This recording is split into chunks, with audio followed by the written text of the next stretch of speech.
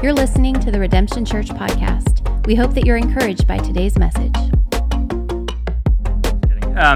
Really, it is awesome to be here. I've known Pastor Daniel for a little bit. We're in a cohort thing together of some local pastors and ministries and churches where we get together at least once a month, and we kind of just do life together. We look at some struggles that we're each going through. We have somebody who's kind of ahead of that cohort. His name's Casey Cleveland. I think he's preached here before as well. But that's how Daniel and I know each other. I got to go to his house a little bit ago, and he's like all about shooting videos, and I'm sure you guys understand. He's like the tech guy. He's got his videos. He's got his podcast. He's got all these things. Well, I got to be a little bit a part of that, which was pretty cool. Not too long ago. But yeah, then he invited me to come here and share a little bit about what's going on with myself and 11th Element, but also how I think God has a word for all of us here tonight, not just myself. Excuse me. But what we're going to talk about, well, first I'll introduce myself. My name, again, is Logan Poyer. I was born and raised in South Florida, so native Floridian, which I don't think there's very many of us. I don't know how many of you are native. You're not. But yeah, so I worked in student ministry at a church called Spanish River in Boca Raton. That's the church that I was born in and grew up in. And then I kind of took a hiatus from church and then came back. The Lord brought me back, and then I started volunteering in the student ministry, which turned into an internship, and then a part-time role, and then a full-time role, and then I was the student ministry pastor. That was not my plan at all. Like, I did not want to be working in the church. It was never my intention to be in any sort of pastoral position, but God is funny like that sometimes. So I worked in the student ministry for about 8 years, and then I became a church planter in residence at the Avenue Church, where Casey Cleveland is the pastor. And that was about 4 years ago, and we'll kind of get into more of that story in just a little bit. So I've been married for 8 years to my wife, Kirsten, and we have a 4-year-old little girl who's awesome and crazy. And I mean, just the energy is non-stop with this 4-year-old girl. It's really something. And then we have a 1-month-old little boy. So I might be a little, tired. I don't know. 1 month is still pretty relatively new. But that being said, let me just be a little transparent and honest with you for a second. Daniel said, hey, when you bring the word, pray about what it is that you want to share. And so I did. And I had something over here that I was like I felt like I really wanted to share this message. but then I started feeling like God was like, actually, no, I really want you to share something totally different. And so I had something like that I thought was going to be it, and it was all ready to go. And then he's like, no, actually, I've got something different for you and for Redemption Church that I want you to share. And in my notes, right, I said that there's this message from the Lord. And I put that in my notes because it's like the pastor thing to do. And that's I'm just being honest. But as I was preparing, earlier today, even just during worship, I really feel this sense in which God has this message specifically for us in here today.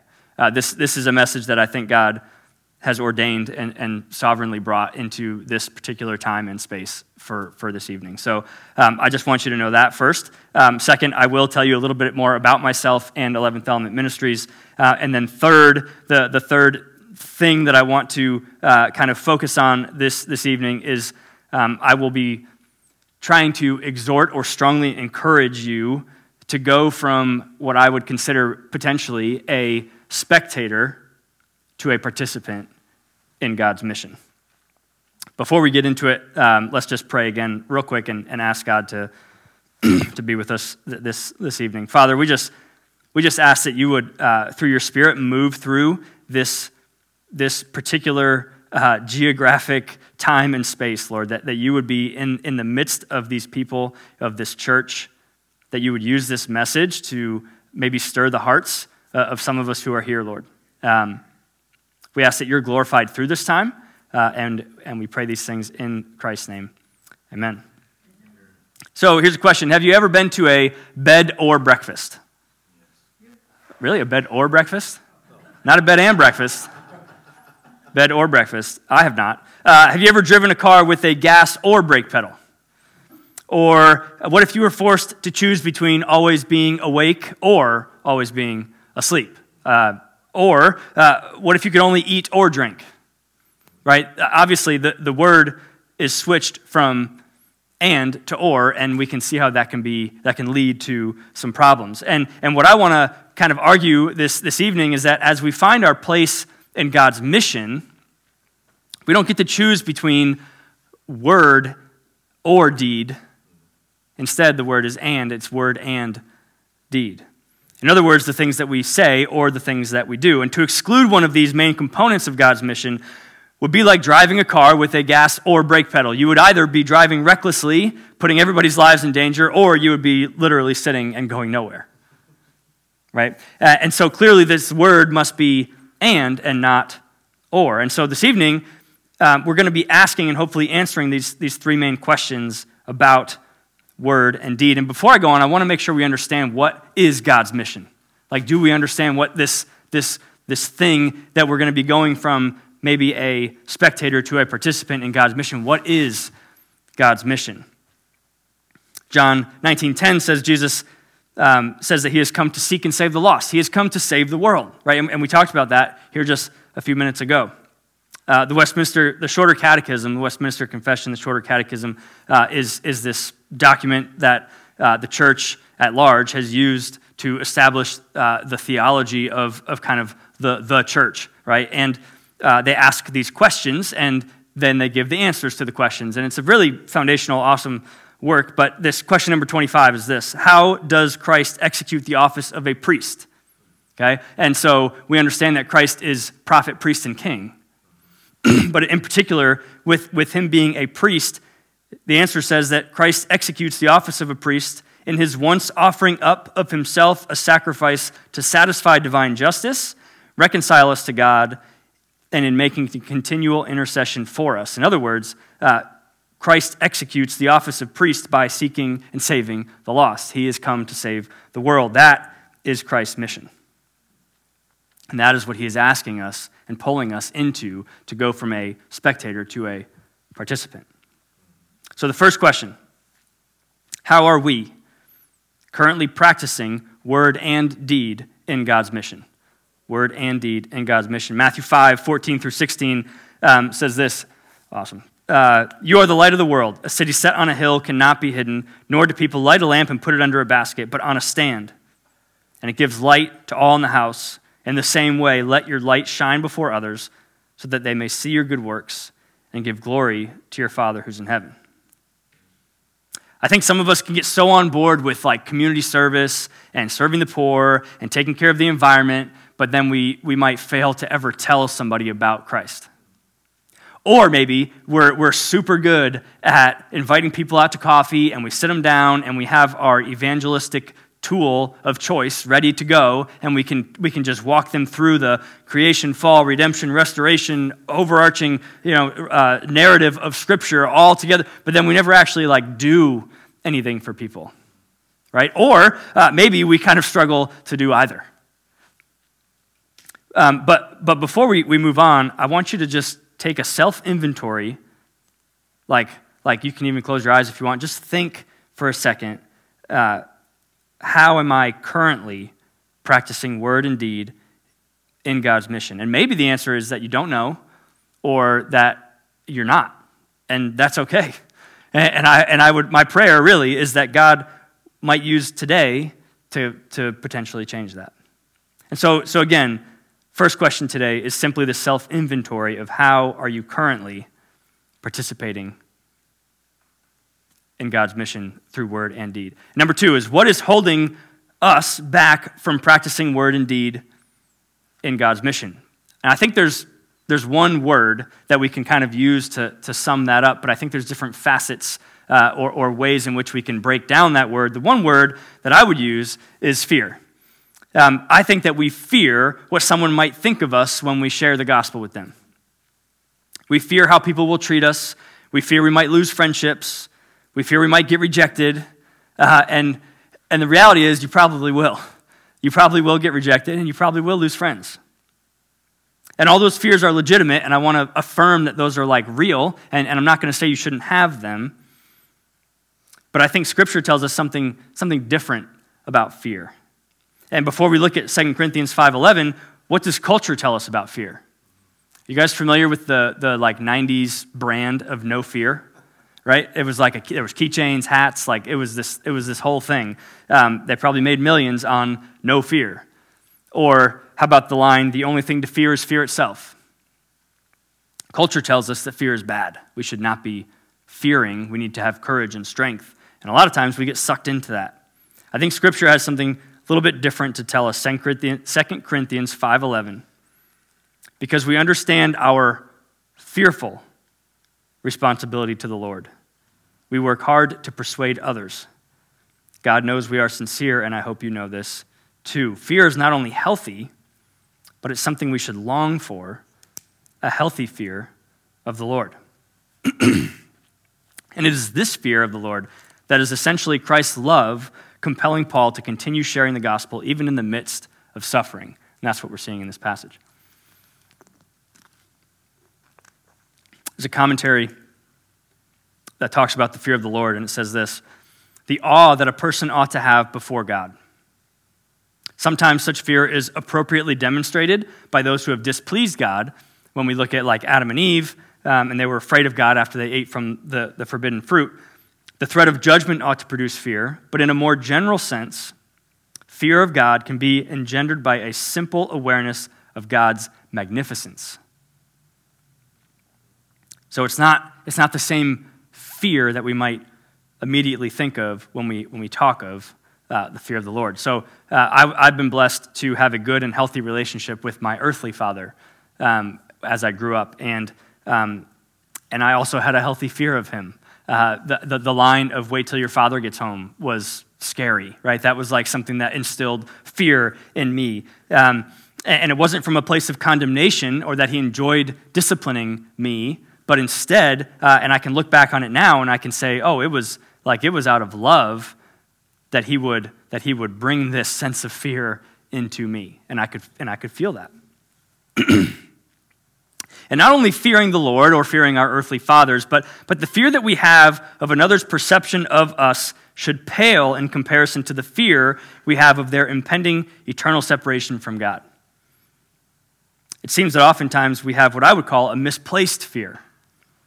Elliot Clark, an author, says this: have we really taken into account the end and outcome for our friends, relatives, neighbors, and coworkers? Is our failure to evangelize really an issue of fearing too much or not fearing nearly enough? Do we cherish our comfort and others' respect more than we cherish God's glory and their deliverance? Will we love them enough to fear for them? So let me tell you a little bit about my fear. As I said earlier, I worked in a church context I have worked in like a church ministry context for about 12 years now. And 4 years ago, I felt the Lord starting to call me out of the current context I was in and into something else. And I was really comfortable where I was. I'm sure you can relate to this. I knew what I was doing. I was in student ministry. I was at a pretty big church. New kids came in to the ministry all the time.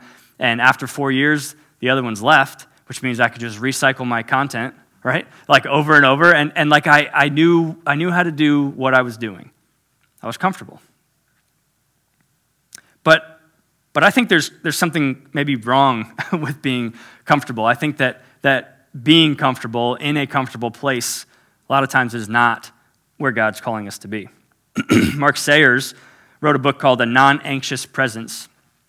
It's a relatively new book, and if you're looking for something to read, I highly recommend it. Very, very good. He writes this in that book: the choice to prioritize comfort, ease, and good feelings above growth is the choice to embrace and accept personal, spiritual, and emotional immaturity. The most comfortable of environments from a temporal and earthly perspective are the worst environments for the seed of the kingdom to grow. Hard places are good soil for kingdom seeds.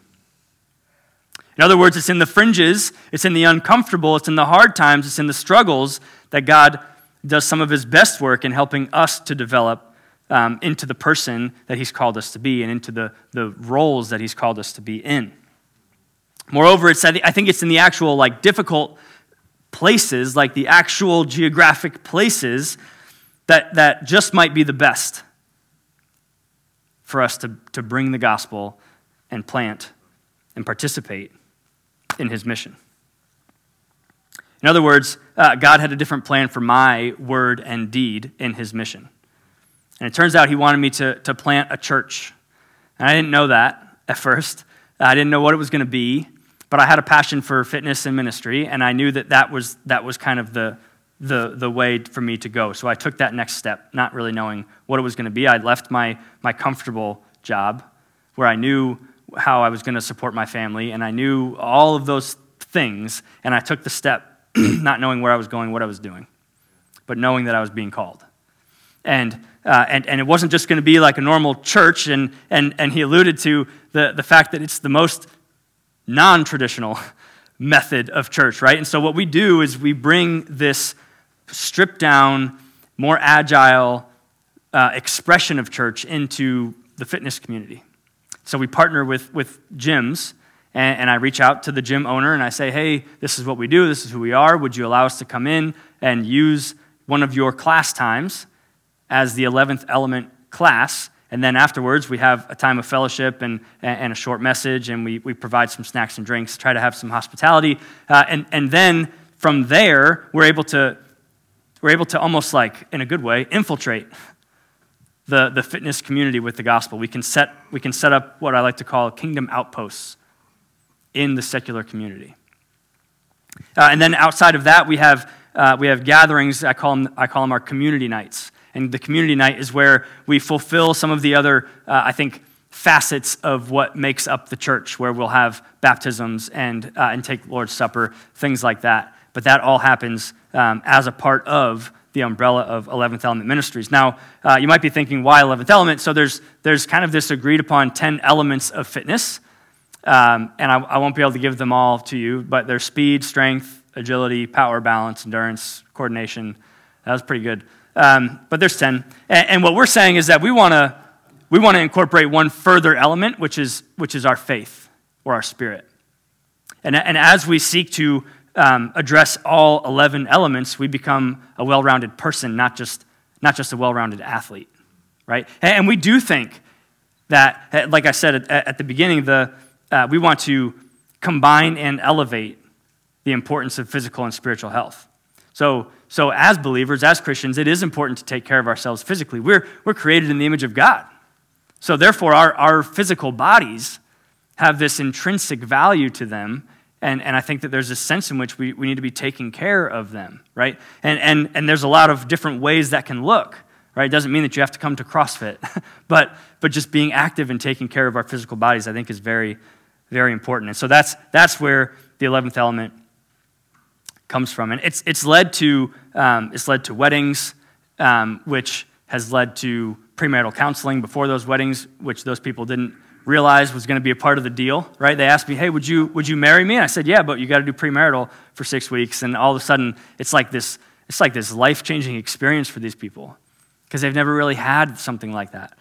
There's been baptisms as well, and God is just doing this really cool work of seeing the fitness community and the gospel come together in a way where church is going out to the people. And I was saying this before, it's not as though it's replacing, in any sense, the traditional model of church, right? That's a very necessary and important piece of capital C church. But I also think that this is another way in which the church can be getting out into the community and reaching lost people who probably would never step foot in this kind of church, right? So I began to face my fears of man and attempt to place my fear in the right places instead. I needed my fear for the eternal destinations of my friends to become way more important than how they might think of me, right? And quick clarification. I'm not not telling you this to like make myself look good or 11th Element sound good. I hesitate to even share these stories because I would never want you to think of giving me the credit. Really, God is the one who deserves the praise and the glory. It was, and I can tell you this with full confidence that I had no idea what I was doing when I took that step. And it was only through the Lord's guidance, wisdom, and discernment that we were able to get anywhere near where we're at with this 11th Element today. So number 3, what are we going to do about it? What are we going to do about it? Because I think each of us here might need to be, quote unquote, activated in a sense. And I'm not to say that you're not already doing things, which I'm sure you are, but I still think that there might be a sense in which we can be activated maybe to the next level or something similar to that. Maybe we tell people about Jesus well, but we need to activate the deed part, the doing part of our evangelism. Or maybe it's the other way around. We do things really, really well for people, but we never actually tell them, hey, you're a sinner and Christ died for you, right? Again, Mark Sayers, the author from A Non-Anxious Presence, says this: God seeds leaders with his dream of renewal. Now I'm going to take a pause. You are a leader, okay? Whether you want to be or think you are, you lead in some capacity or another. Somebody somewhere is looking up to you and following your lead, okay? And we might not always view ourselves as leaders, but I'm telling you right now that, and I don't even know you, but I know that you're a leader in some capacity, okay? Make sure you know that. God seeds leaders with his dream of renewal. We see this pattern throughout Scripture and church history. For even in the seemingly darkest and most confusing times, God still brings forth a new cohort of leaders. Ordinary people with an extraordinary role to play as carriers of his seed of renewal. Through surrendering to God's will, they discover and then advance his pattern of renewal in the world. Yet for these seeds to be activated, leaders must step into a process of growth. So there is an element to which you have to take that step. But there also is an element to which God has seeded you as a leader with his dream of renewal. You are supernaturally geared towards action. However, we still need to take that step. And as we look at the life of Jesus, we see him demonstrate the combination of word and deed. He practices the idea of word when he preaches and he tells gospel stories. He calls people to repent from their sin. He calls people to believe in him, but then he also performs miracles. And he provides food and drink, and he heals people. He raises people from the dead. Ultimately, Jesus performed the greatest deed by living the perfect life that we couldn't live, going to the cross, and while on the cross, having all of God's wrath and punishment for our sins placed on him, paying the punishment we deserve. He physically dies. 3 days later, rises from the dead, defeating death and the punishment for all of our sins, past, present, and future. Christ, through his perfect life, death, and resurrection, personifies this idea of word and deed in God's mission. Then eventually ascending to heaven, he now sits at the right hand of God the Father, interceding on our behalf. And it's this deed, the work of Christ, that provides us with a bridge back to a relationship with the Father when we place our faith in him. We become clothed in his righteousness, in the righteousness of Christ, and we then receive the Spirit in our lives, the same Spirit that gave Christ the ability to perform his word and deed is then also living inside of us, and it gives us the power and ability to perform the words and deeds that we're called to. And I didn't plant 11th Element because I just thought it was a good idea one day, but instead because the Spirit lives inside of me and God is doing something really cool that I'm just kind of blessed to be a part of. And you, Redemption Church, I think that if you have placed your faith in the work of Christ, you have this same Spirit living inside each of you. And you've been called to a particular place in God's mission to execute your word and deed. And how cool is it to know that the God of the universe, the creator and sustainer of all things, has a plan for you to participate in his mission. Not just spectate, but participate. And I don't think you want to miss out on that. I don't think you want to miss out on God calling you into a participation role on his mission as he gives you the things that you need to be that participant. I don't think you want to miss out on that. And if you haven't yet, maybe today's the day you begin that journey to be activated in your part on God's mission. Maybe today's the day you take the words of Jesus in Matthew 5 that we looked at earlier to heart. You are the light of the world. Let your light shine before others so that they may see your good works and give glory to your Father who's in heaven. Last time I'm going to quote Mark Sayers. If you can't tell, I really like his book. You were not patterned after heaven to retreat into a comfort zone. You were made in the image of God to bring chaos into order. As you act as a channel of God's will on earth, the Spirit manifests the pattern of heaven in the world, and we mediate that pattern as God's workers in creation. The kingdom breaking out is when the heavenly pattern is initiated on earth. That is where you are called to be, at the point where heaven kisses the earth.